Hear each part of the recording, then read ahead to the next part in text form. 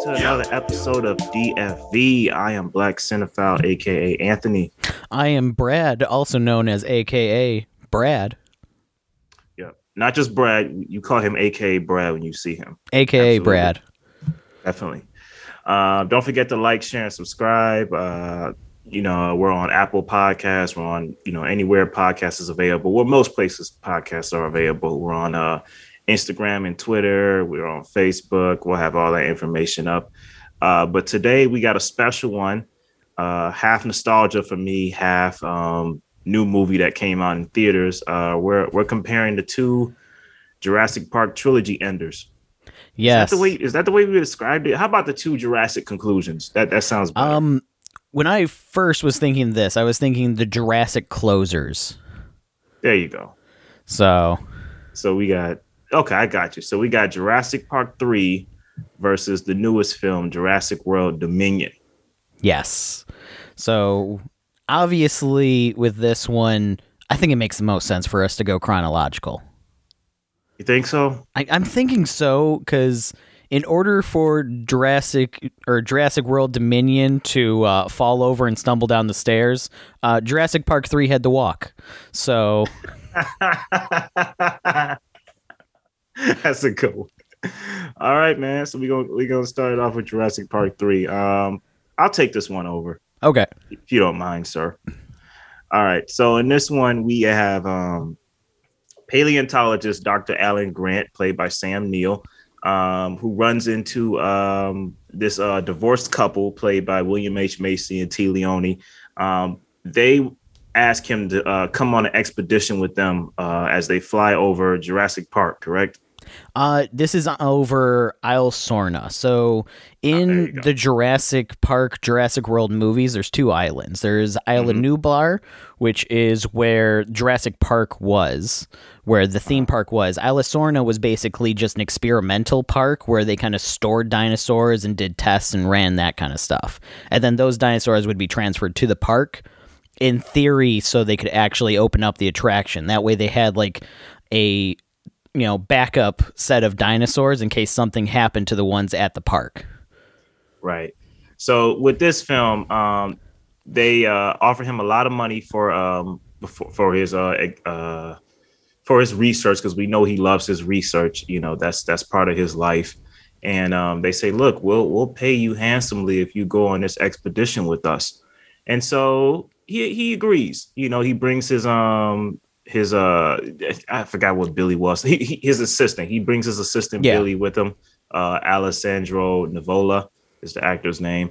And soon enough, he realizes, wait a minute, this isn't just the expedition here. They want to land on this island for some reason. And then he realizes that their son, who we see in kind of like the prologue in the beginning of the film, is missing there, along with his mom's boyfriend. So from that point on, they're trying to survive and at the same time find her son, and if he's still alive, the mom's boyfriend. But spoiler alert here, folks. We're all about spoilers. The boyfriend's dead. But that's basically the bare bones plot of this. I gotta be honest, man. Out of all the Jurassic Park films, this is probably my favorite. So this one, I had to disagree with you on that one, but this one is good. I haven't seen the first one in a long time, but go ahead. Yeah, for this movie, doing the rewatch of it, I actually did enjoy this one more than I remember enjoying it before. Because before, I think we were kind of looking at, you have Jurassic Park, which is a classic. Then you have the follow-up Jurassic Lost World, which was a really good movie if you wanted to see a lot of dinosaurs and people actually getting hurt by said dinosaurs. Like that movie was good in terms of like, you don't know what's coming next. Jurassic Park 3 kind of took that away because we were basically given, Alan Grant, the Kirbys, and his assistant Billy were like the only people that were on this island. So there wasn't really much fodder beyond the pilot and then the two mercenaries who die very early in the movie. But see, I like that, though. I like that from a storytelling aspect because it keeps everything closed in. It's like when you watch a show that has a bottle episode and everything is kind of closed in between a certain amount of characters. Like for Breaking Bad, it will probably be Fly. You know, when they were both stuck, when they were both in that lab trying to kill the fly. I look at Jurassic Park 3 as a bottle film, but it's a bottle film that works. They're in a closed world, and the tensions are high because the only experienced person there is Alan Grant. Billy's not even that experienced. Alan has the most experience. Billy's more or less an intern as a paleontologist. Right. Alan Grant is the only person that's actually seen these dinosaurs before, having been in the original Jurassic Park before it opened. Right, and the mercenaries dead, man. Yeah. Even the one guy, what he said, hey, you're not really a hunter, are you? No, I'm a travel agent. Yeah. What did the guy say? Something funny. Like he's the only experienced person there, so I like how the stakes are raised. This film is nostalgia for me, man. I remember seeing this in theaters when I was 8 years old, and as we know, the films we love as kids, we may not enjoy that much as adults. But I gotta say, man, this film kept my attention. Like it really gets straight to the point. You know, we see in the beginning, we see Alan hanging out with Ellie. You know, she's married now with kids. He doesn't seem bitter. You know, they're good friends, and we see where he's been over time, and then we just cut straight into the action, man, and I love it. Yeah, this movie does a good part in keeping the action and the tension very high at all times, because yes, they're on this island with dinosaurs and everything, but there's really no safety net for them anywhere. There's no camp for them to go back to. Right. There's no place for them to be able to get away from the dinosaurs. They basically are on this island full of monsters that are constantly trying to kill them. And especially the Spinosaurus and everything, is a great kind of new villain to put up, prior to like the T-Rex and everything. Yeah. I like this film for the same reason I like Terminator Salvation. Does it pale in comparison to earlier Terminator films? Yes. But I like the creativity that what's his name? MCG put into Salvation. Like I like what Joe Johnston puts into this film as a director. Like, I like seeing the new dinosaurs. I just like the whole jungle location. It gives me a Predator feel. You know what I mean? Yes.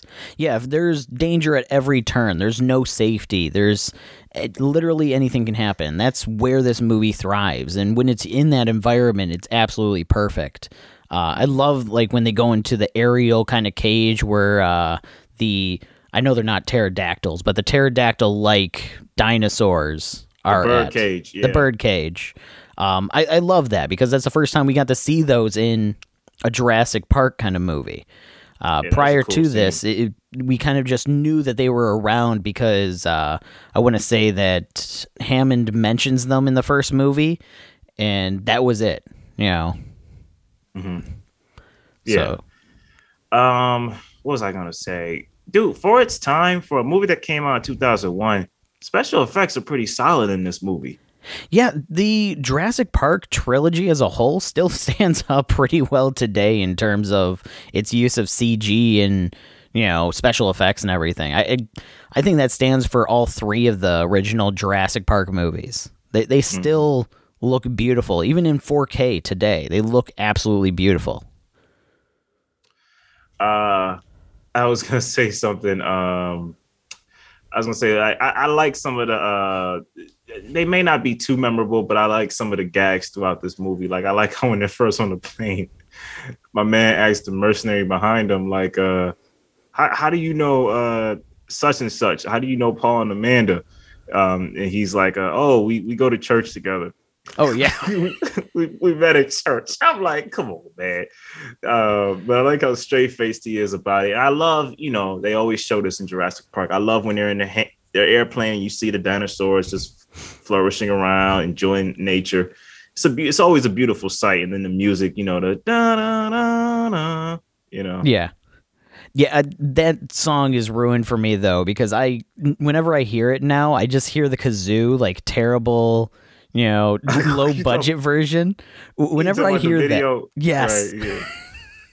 I like that video. That video makes me it's so, you know what's disturbing about that video? It feels like it could have been directed by David Lynch, because when he gets into the kazoo, you got the close up on Sam Neill and Laura Dern's faces. Yeah.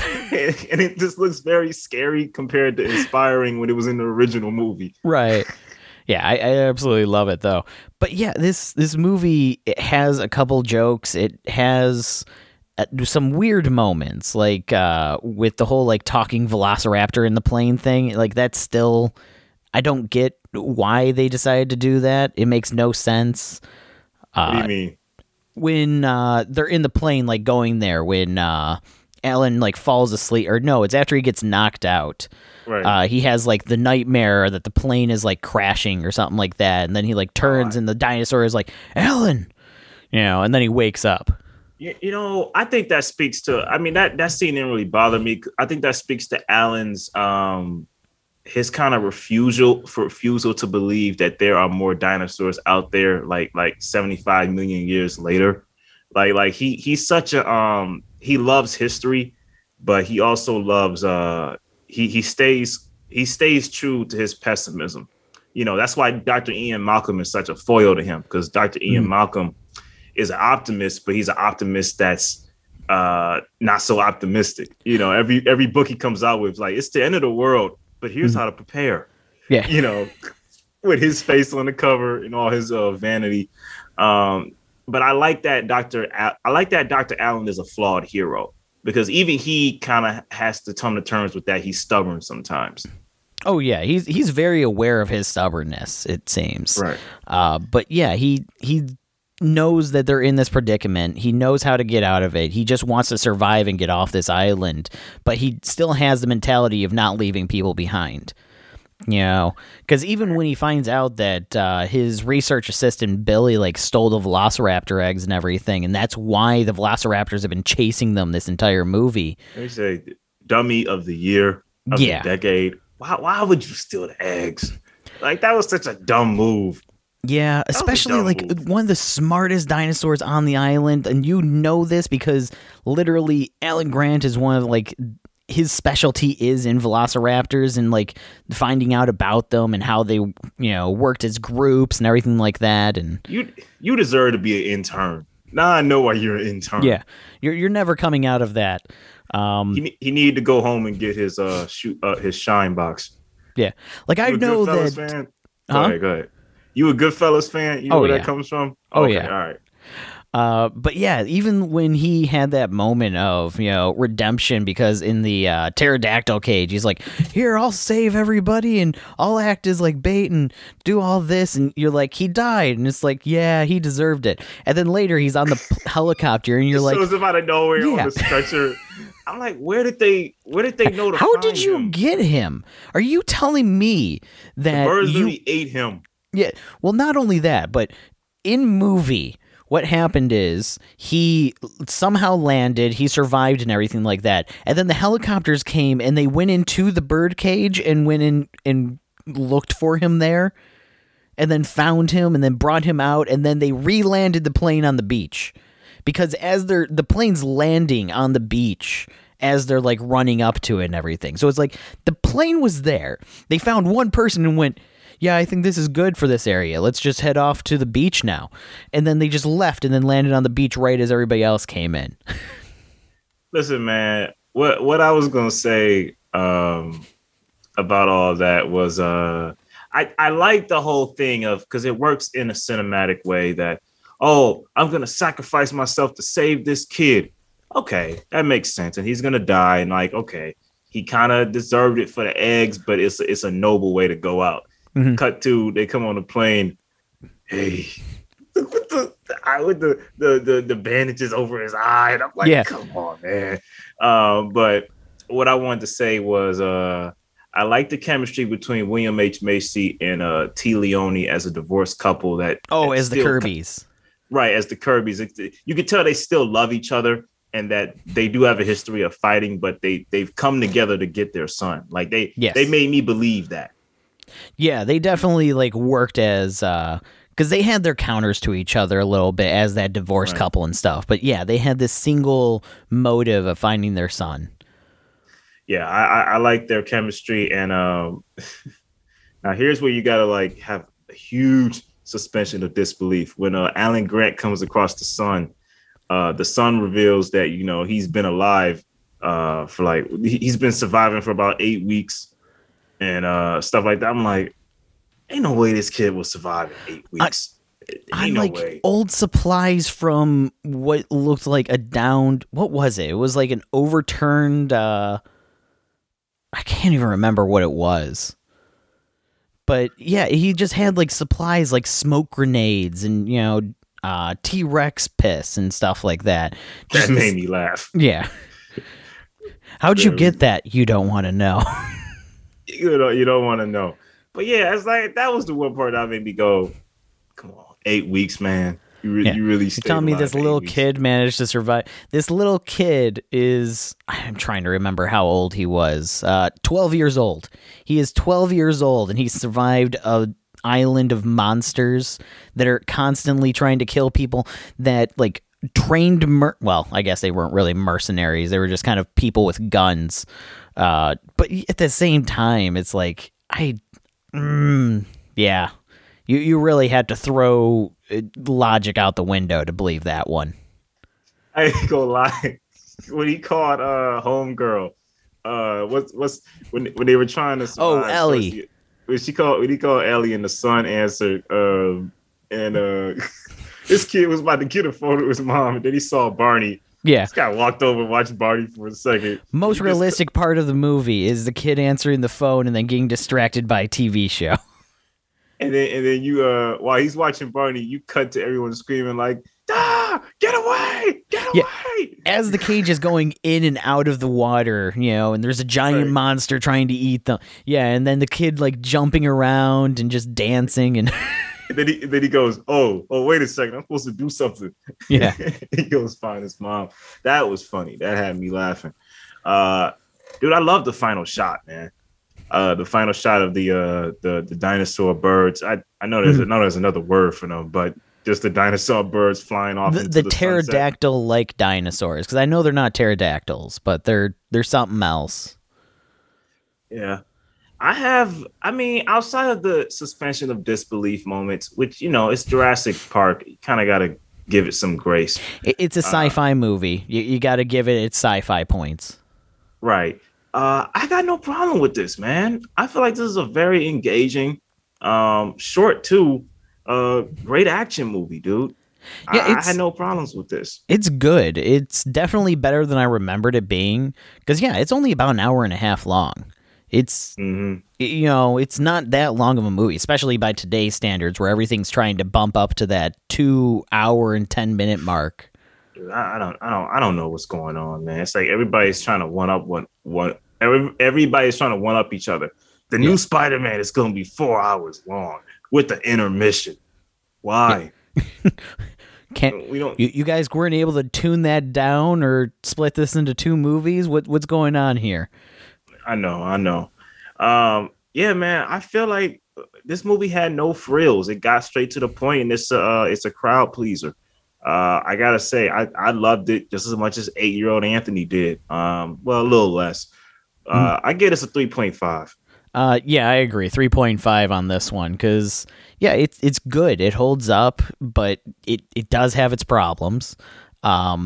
But luckily, the problems aren't things like pacing or action. It's got suspense, it's got action, it's got good pacing with it, and the characters are interesting to watch and watch them interact with, which is something that you can't say for every Jurassic Park movie, where the characters actually are fun to watch, even when there's no dinosaurs around.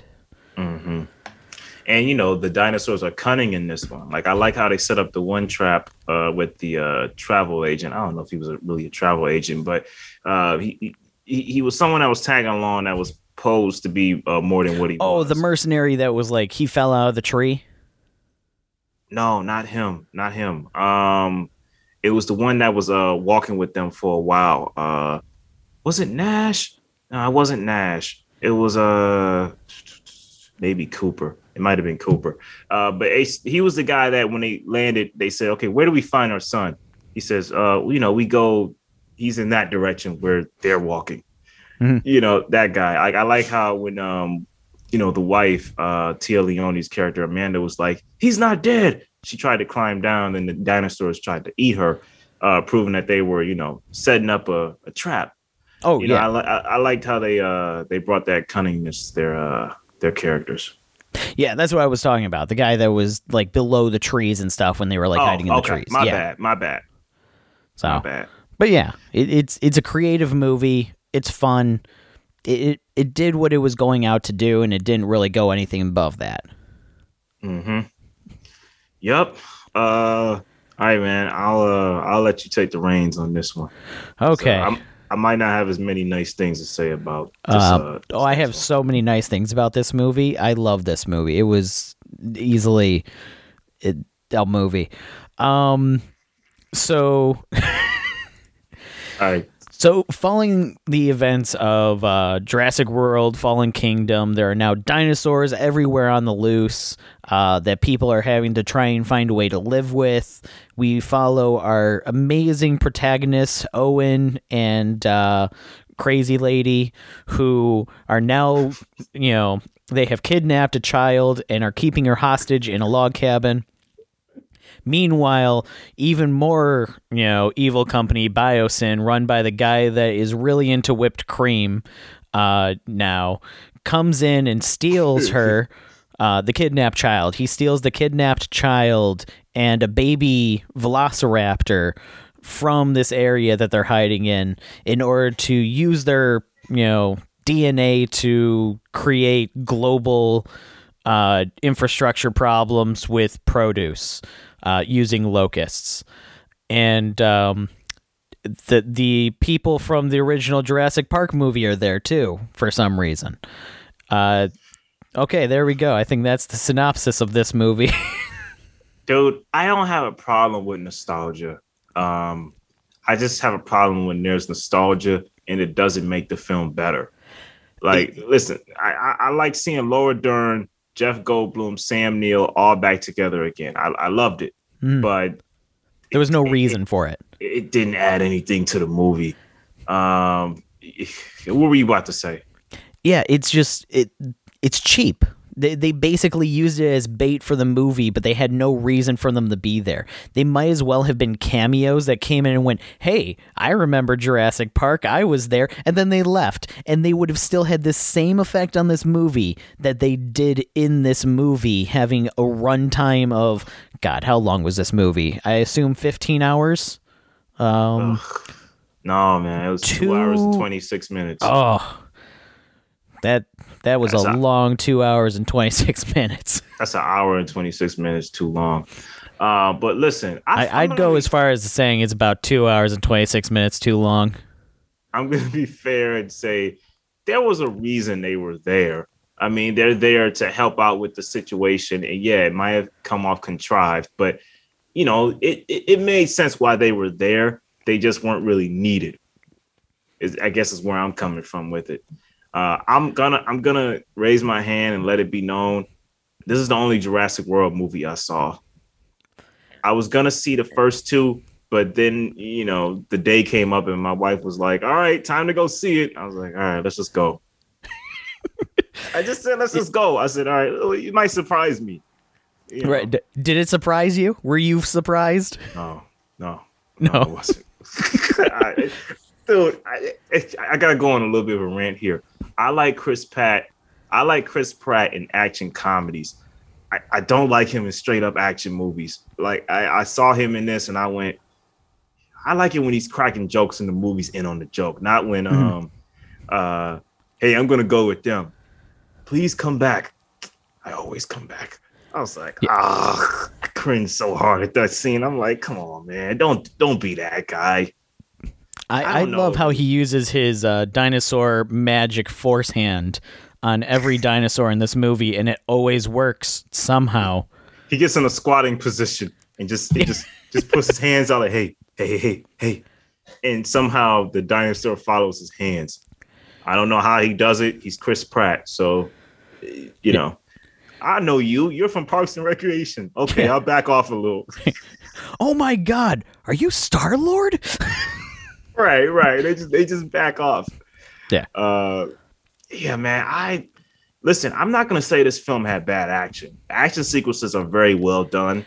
The 3 action sequences this 2.5-hour movie has are done well. Just 3? There's more than 3. It had to be like 6. Off the top of my head, I can think of 3. There's the locust scene when Alan Grant and Ellie are in the thing. Yep. There's the huge escape sequence when what was Sister Girl's name? The black chick, DeWanda Wise's character. I can always remember actors' names, but not their characters. You're talking about when they were fighting the ice dinosaur thing? I don't think so, but Kayla. Anyway, when they were like at that, I can't remember the places they were at, but there was a huge, long action sequence of them trying to escape and get back on the plane to leave. You know, you're talking about the Dinosaur Bazaar kind of place. Yeah. There's that. There's when the kidnappers come to capture the dinosaur. There's I wouldn't even count that as an action scene. All they did is they put a bag over a dinosaur and lured a girl on a bridge. That's not an action scene. It kind of was. Chris Pratt was doing the whole fast running thing, and they shot at him, and that was faster than a workout montage. It was not an action scene. Then there was Ian Malcolm trying to get some. I thought that was funny. Ian Malcolm trying to get them out of the tunnel thing. He's like, okay, so here's what you're gonna do. You're gonna pick the one that's two lines above the 5, and then 3 lines down from the 6. Oh yeah. Like, you have to simplify it. I can't say it any more simpler than that. You have to. And then he just basically appeared what the guy was saying to him to make it more simpler. Look, man, there's more than 3 action sequences. I kind of drew a blank because I kind of forgot about this movie, but there's more than 3. I will say one thing, just because you brought it up with Jeff Goldblum. I'm 90% sure that most of Jeff Goldblum's lines weren't actually written in the script. They couldn't get him to say the lines in the script, so they were just like, I don't know, keep whatever B-roll you have of him talking, and we'll just put that in the movie. We'll just him ranting about stupid things and everything like that throughout the movie, and just throw that in there. He's not going to say the script. He's clearly hasn't read the script, so just throw whatever he says in there. We'll make it work. You may be right. You may be right. You may be right. Life finds a way. It finds a way. This movie found a way to be shit. I was gonna say this movie lost its way very quickly. Dude, I wanted to like these characters. I gave Chris Pratt and Bryce Dallas Harris characters some grace. Bryce Dallas Howard's characters some grace because I didn't see the first 2 movies. I thought the little kid was annoying. And then, DeWanda Wise's character, Kayla, I thought she was like, she's the usual token tough girl that joins on the mission. And, nothing can keep her down. And I don't know, man. I just felt like a lot of these people were like caricatures. Yeah, that's accurate because there's no. These characters are boring. They just were very boring. None of them were fun to watch. Like you have the original, Jurassic Park tri group there with Ian Malcolm, Ellie, and Dr. Grant, but they don't do anything. They kind of just are there in the movie to make you. I love how in the theater I was in, it was basically me and like 3 other people in a Dolby Cinema theater watching this movie. And wait, it was that I thought tickets sold on this movie. Not here apparently. Wow.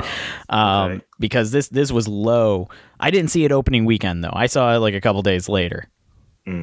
But there's these breaks after everybody goes, here's Dr. Alan Grant's intro. And it's like, Dr. Grant, I'm glad to see you here. And then there's like this 5-second pause in anything happening. Like there's no motion, there's no words, nothing's happening. And you can tell that's the break where people are supposed to applaud. But it's so awkward when you're in a theater where nobody cares at all. I didn't view that scene as that. I thought that was a nice little reunion between them. I think 5 seconds going mute in a film isn't really noticeable. Well, no, it happened for every single one of them. It happened for Ellie, it happened for Grant, and it happens for Ian Malcolm. Because even Ian Malcolm, he's like giving a lecture, and then he just pauses. And then it just is a frame of him. It could have been a still image of him for 5 seconds. The camera zooming in on his face right. with the light beaming down. And it's like, oh, that's the clap break right there. That's so people can clap at the movie and then they don't miss anything. And it's so obviously there that they were like, oh, people are going to be excited to see these people back. I wasn't. I could care less. They were boring as hell. Dude, some of the jokes in this movie are so bad. They're not bad because they're horrible jokes. They're bad because they're generic. You could grab them out of any B-movie action film and be like, okay, let's insert that gag. Yeah. When they try to be edgy, like, when did you and Ian talk? Oh, he slid into my DMs. He did what? I'm like, yeah. How old is that joke, man? I'm like, come on, man. Yeah, it doesn't even fit here either, because it's supposed to be playing off the first movie where, Grant and Ian Malcolm had this kind of rivalry with each other with Ellie, with trying to impress her and everything. And it's like they don't have that here, but they still play like they do. Like neither of them care. Ian is married with kids. Right. It's like, he don't care. Right, but you still have Dr. Grant acting like this sociopath, like jealousy kind of thing whenever he comes up. Which he wasn't in 3. He wasn't like that in 3. He was a very stand-up, like, you know what? She's happy now. She's with a good guy. It's time for me to move on. Right. Even when the young man mentions Ian Malcolm, he doesn't say anything wrong about Ian. The little boy says he seems kind of full of himself, and he just smiles. Like, there's no bitterness there. It's just he's like, okay, finally, someone else sees it. Right. Yeah, he's basically just going, this guy was annoying, and now it's like, no, he's my enemy again. Even though he's married and he has a successful life and he has no reason to be going after this divorcee that I'm now going after because I've just learned that she's a divorcee. This movie basically put that plot line in there specifically so they could be like, look, they ended up together at the end. Clap, clap, clap. Aren't you happy? Remember how in the first movie people wanted that? Clap, clap, clap. Yeah, I don't mind that at the end, but I don't like how they did. It was contrived. That was my problem with it. It was just, it had no purpose. He went through all this nonsense just to get Ellie and Alan back together. Listen, man, I don't mind Alan. No, what I mean to say is this film did him wrong, man. I feel like they made him a little bitter and everything you just said. And I was like, that's not really who Alan Grant is. They backtracked his character's progression from the first movie back to like the first 5 minutes of Jurassic Park. And then all of a sudden, in the last 5 minutes, contrived, as you said, I'm going with you, Ellie. Yeah. Dude, they just start kissing. That's funny, dude. It was so stupid. It's funny in retrospect. It's pretty hilarious. What was I about to say? Yeah, a lot of the humor in this film is kind of forced. What was going on with the coffee situation? Because I'm like... it was making a joke about how there's so many kinds of coffee, and Ian, Dr. Ian Grant, or not Ian Grant, God, I can't even keep the characters' names right. Alan Grant, he's so like in the past that he doesn't understand what espresso is and stuff like that. I highly doubt that. Like that's what the joke was, is he didn't understand like the kinds of coffee that they were offering there. Meanwhile, Ian Malcolm's using it as a distraction from the camera and stuff like that to like palm the badge access key, which I gotta say, first off, Biosyn security is horrible if they can't track a badge and where it's going at all times and know, hold on, this badge that normally shouldn't be used anywhere is being used. Somebody's security clearance level is off there. Your security team is horrible at that point. I have no idea how you're functioning keeping dinosaurs in an Antarctic cage at that point if you can't even keep track of where employees are. I want to talk about BD Wong's character, because his character was just the most senseless to me. Dr. Henry Wu. Okay, so to backtrack on this for the two movies that you haven't seen, he returns in Jurassic World as the main scientist that's working at that park. Okay.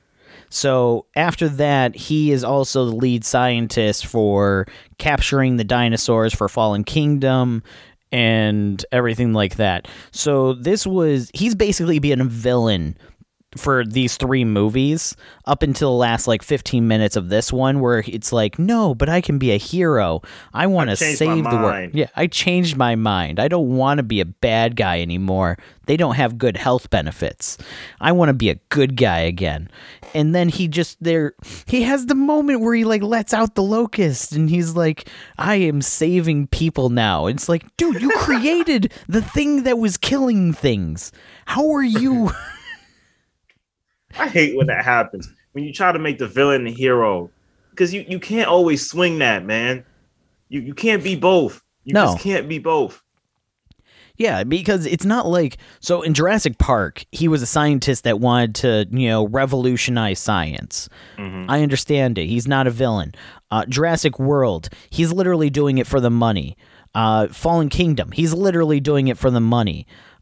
Jurassic World Dominion, he's literally doing it for the money. He created things that were meant to kill people for people to use to kill people.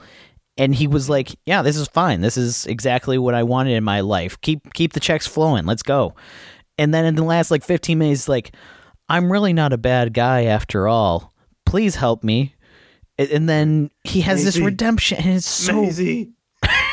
Maisie.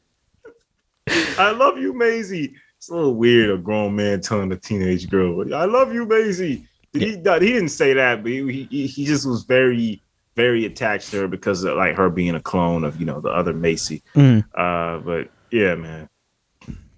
Yeah, it's so stupid. Also, with everything else that I've set aside, the biggest problem with this movie is there's no tension everywhere.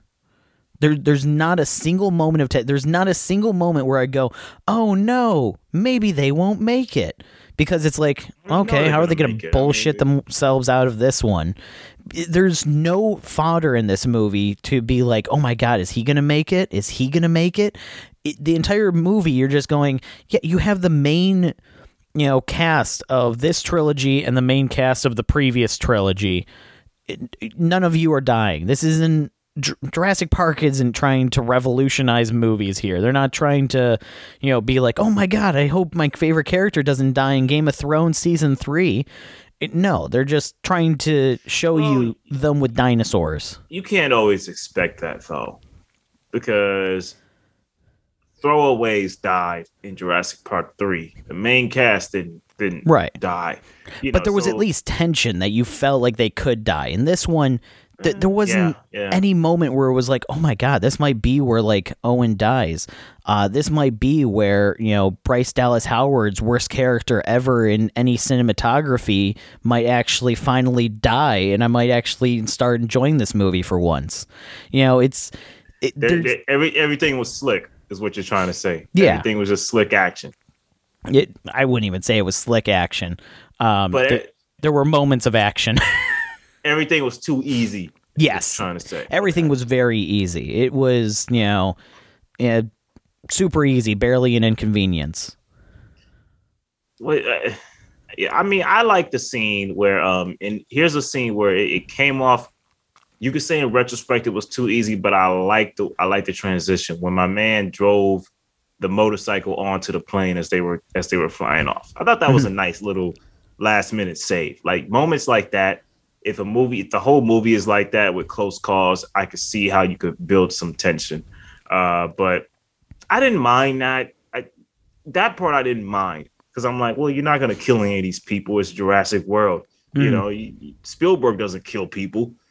Except for lawyers. Unless you're watching Munich. But yeah, I don't know, man. I looked at this as see, I like the latter half of this movie. The latter half of this movie kept me somewhat engaged. The first half, I was kind of looking at my watch, going, okay, let's get to the juice of what this is. You know, I don't care about Chris Pratt talking with his surrogate daughter that he kidnapped. I don't care about Bryce Dallas Howard saying, keep us out of danger. You know, I don't care about all of that. Let's get to the action. You saying that you didn't feel for Bryce Dallas Howard going, why can't I connect with this kid that we kidnapped? Why doesn't she like us? No, I didn't.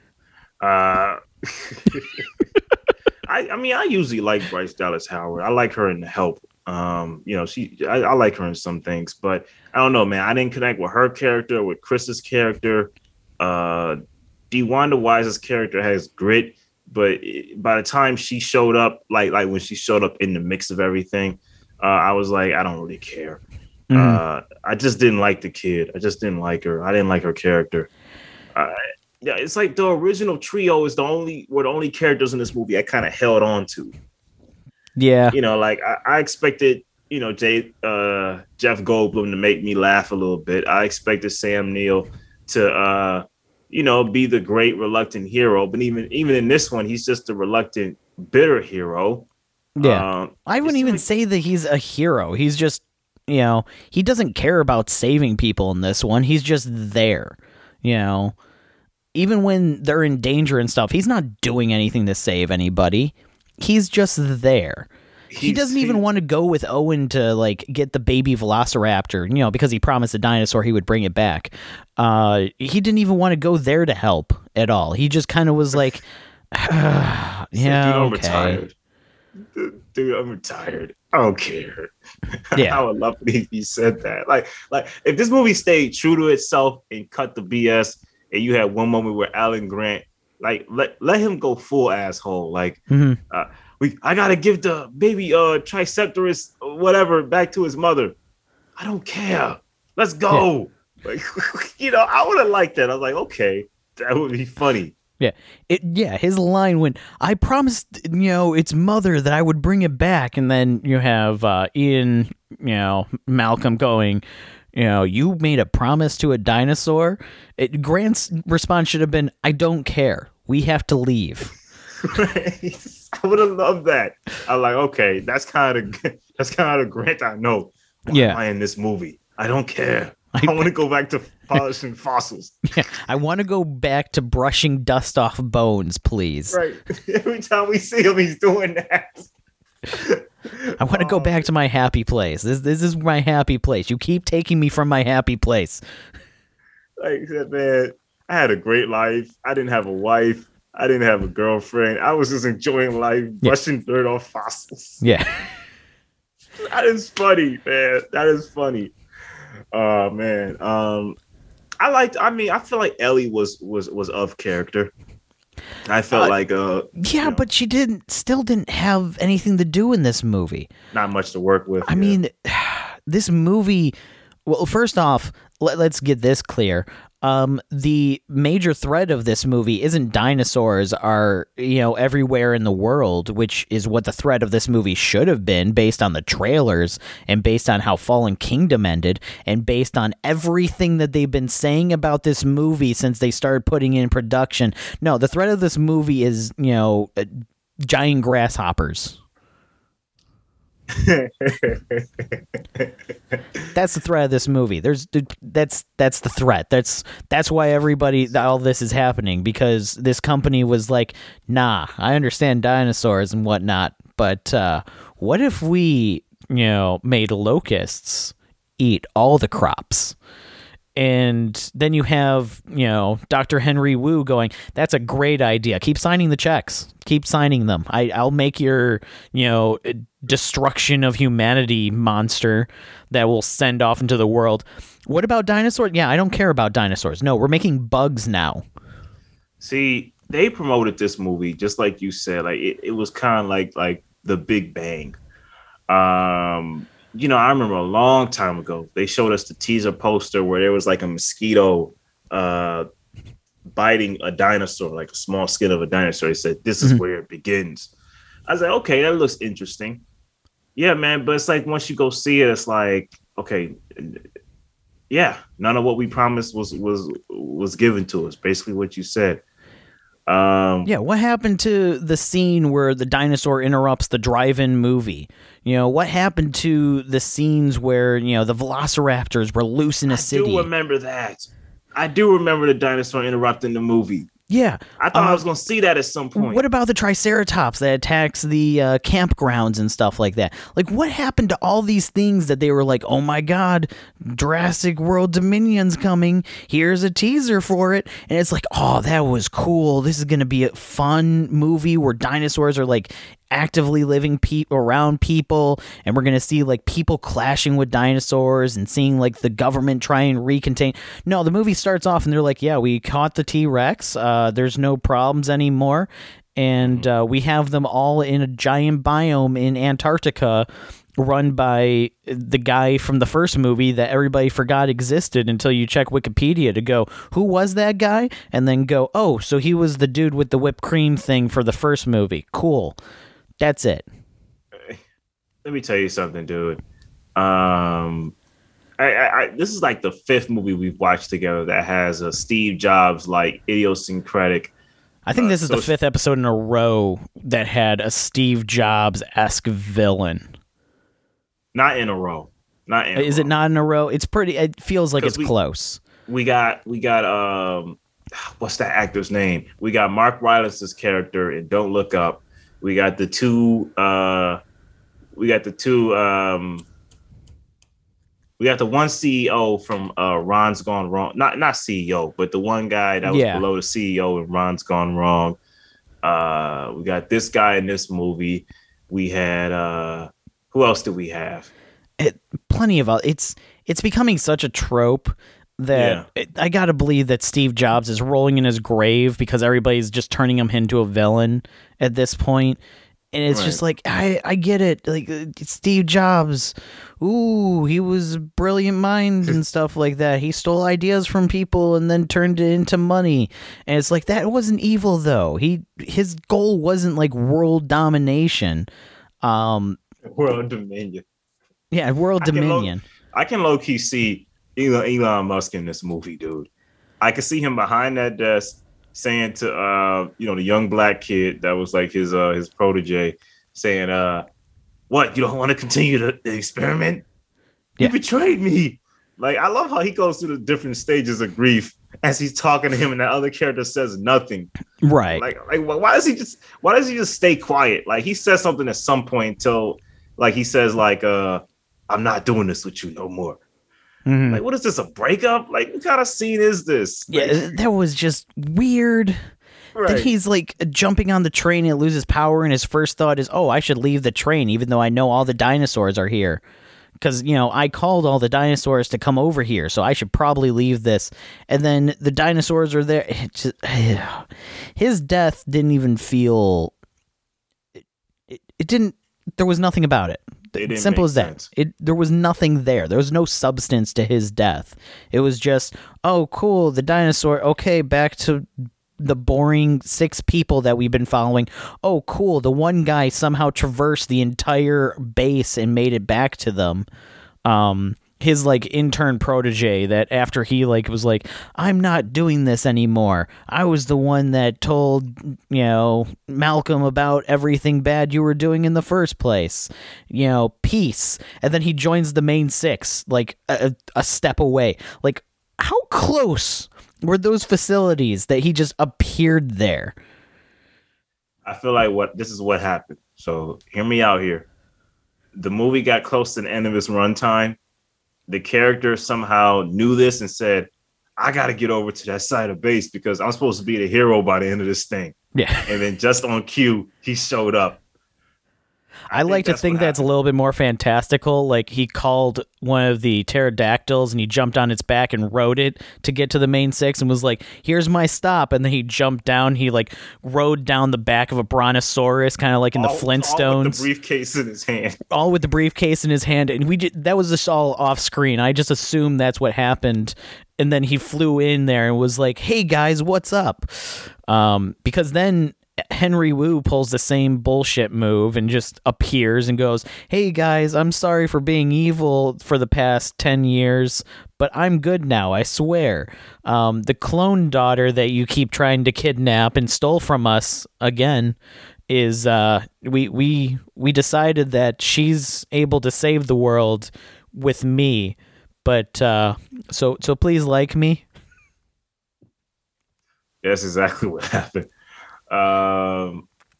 Yeah, man, this movie, it's not horrible. I'm not gonna say it's a horrible movie. Oh, I will. This is a horrible movie. I've seen worse films than this, and for what it's worth, with the little bit of action we get, the action's well made. I like the latter half. I do like the latter half for all of its flaws. I give this a 2. I give this a 1. This movie was just disappointing in all regards. This movie was marketed to me as we're finally going to see the dinosaurs interacting with people. I expected this entire movie to be the last like 20 minutes of Lost World with the T-Rex walking through the city and stuff and creating pure havoc and chaos. That's what I expected from this movie. I expected this to be 2.5 hours of that greatness. As everybody's like, oh my God, dinosaur, there's pterodactyls everywhere. We're dealing with the, ecological, fail safes of everything because we have just dinosaurs walking everywhere. Instead, what I got is a boring movie where two people try and, find their kidnapped daughter who they previously had kidnapped and were forcing to live in a log cabin in the middle of nowhere. That's what this movie was. And then the 3 original, Jurassic Park people were there to, figure out bugs. Right. Yeah, this movie was just aight, man. I'm not going to say it was horrible. I'll just say it was just aight. I will say it for both of us. This movie is a goddamn travesty of horrendousness that should not have been. All I know is my man Colin Trevorrow cannot catch a break, dude. He had a great debut with Safety Not Guaranteed with Aubrey Plaza. If you haven't seen that film, you should check it out. Oh, it's good. That's why, like, I had faith in him. Like, when I heard he was getting a Star Wars, I was excited. And then when Jurassic World came out, I was like, okay, this is a good step towards something. It's an interesting plot. It's something. Right. Then Fallen Kingdom happened, and I was like, okay, you fell off a little bit there, but he co-wrote that. He didn't direct that movie, but yeah, go ahead. I was kind of just like, yeah, okay, you fell off a little bit, but you're gonna get back on with Dominion, and he just tumbled right down the stairs. He like took a misstep on one step and was like, oh, can't do that again, and then proceeded to just drop kick himself down the rest of the flight. I am going to have a hard time believing in any of his movies in the future. So you think you think he's the problem? I think he's the problem because people say they read his original script of Skywalker and it wasn't bad. It had some really good ideas in it. It wasn't a perfect script. It had some really good ideas that I would love to see used. It definitely felt more like a sequel to The Last Jedi than what we got with Rise of Skywalker. Right. But at the same time, according to a lot of the people behind the scenes of Rise of Skywalker and stuff, when Trevorrow was kind of there and everything, he apparently was very cocky about himself, feeling that he could do no wrong and everything, and was very adamant that, everything about everything he does is perfect. So I could definitely see him as being a problem when it comes to things, assuming that is all accurate. There's a funny there's a funny quote I heard about from Damon Wayans. They asked him, "Hey man, why don't you ever make a joke about God?" He says, "Because I don't want him to make a Damon Wayans joke." It's like, you never want to get too cocky because life will make you the punchline. Right. Yeah. Yeah. All right. Well, fair enough. So I say JP3 wins out here on DPV. Yeah, this one, Jurassic Park 3 wins out, along with basically every other movie in existence, I would say. Just all of them. Just every other movie sidelined with Jurassic Park 3 beats out Jurassic World Dominion. Well, let me ask you something, man, and be honest with me. Is it worth it for me to watch Jurassic World and Fallen Kingdom? Jurassic World is a fun movie.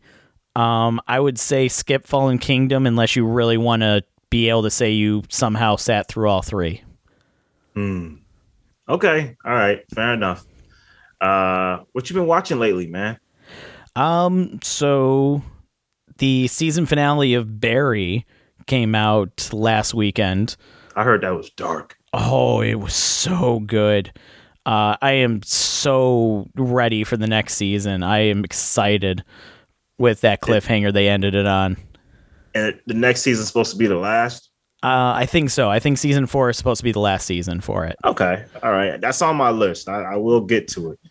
But I heard, I saw some reviews and they say, that finale was dark.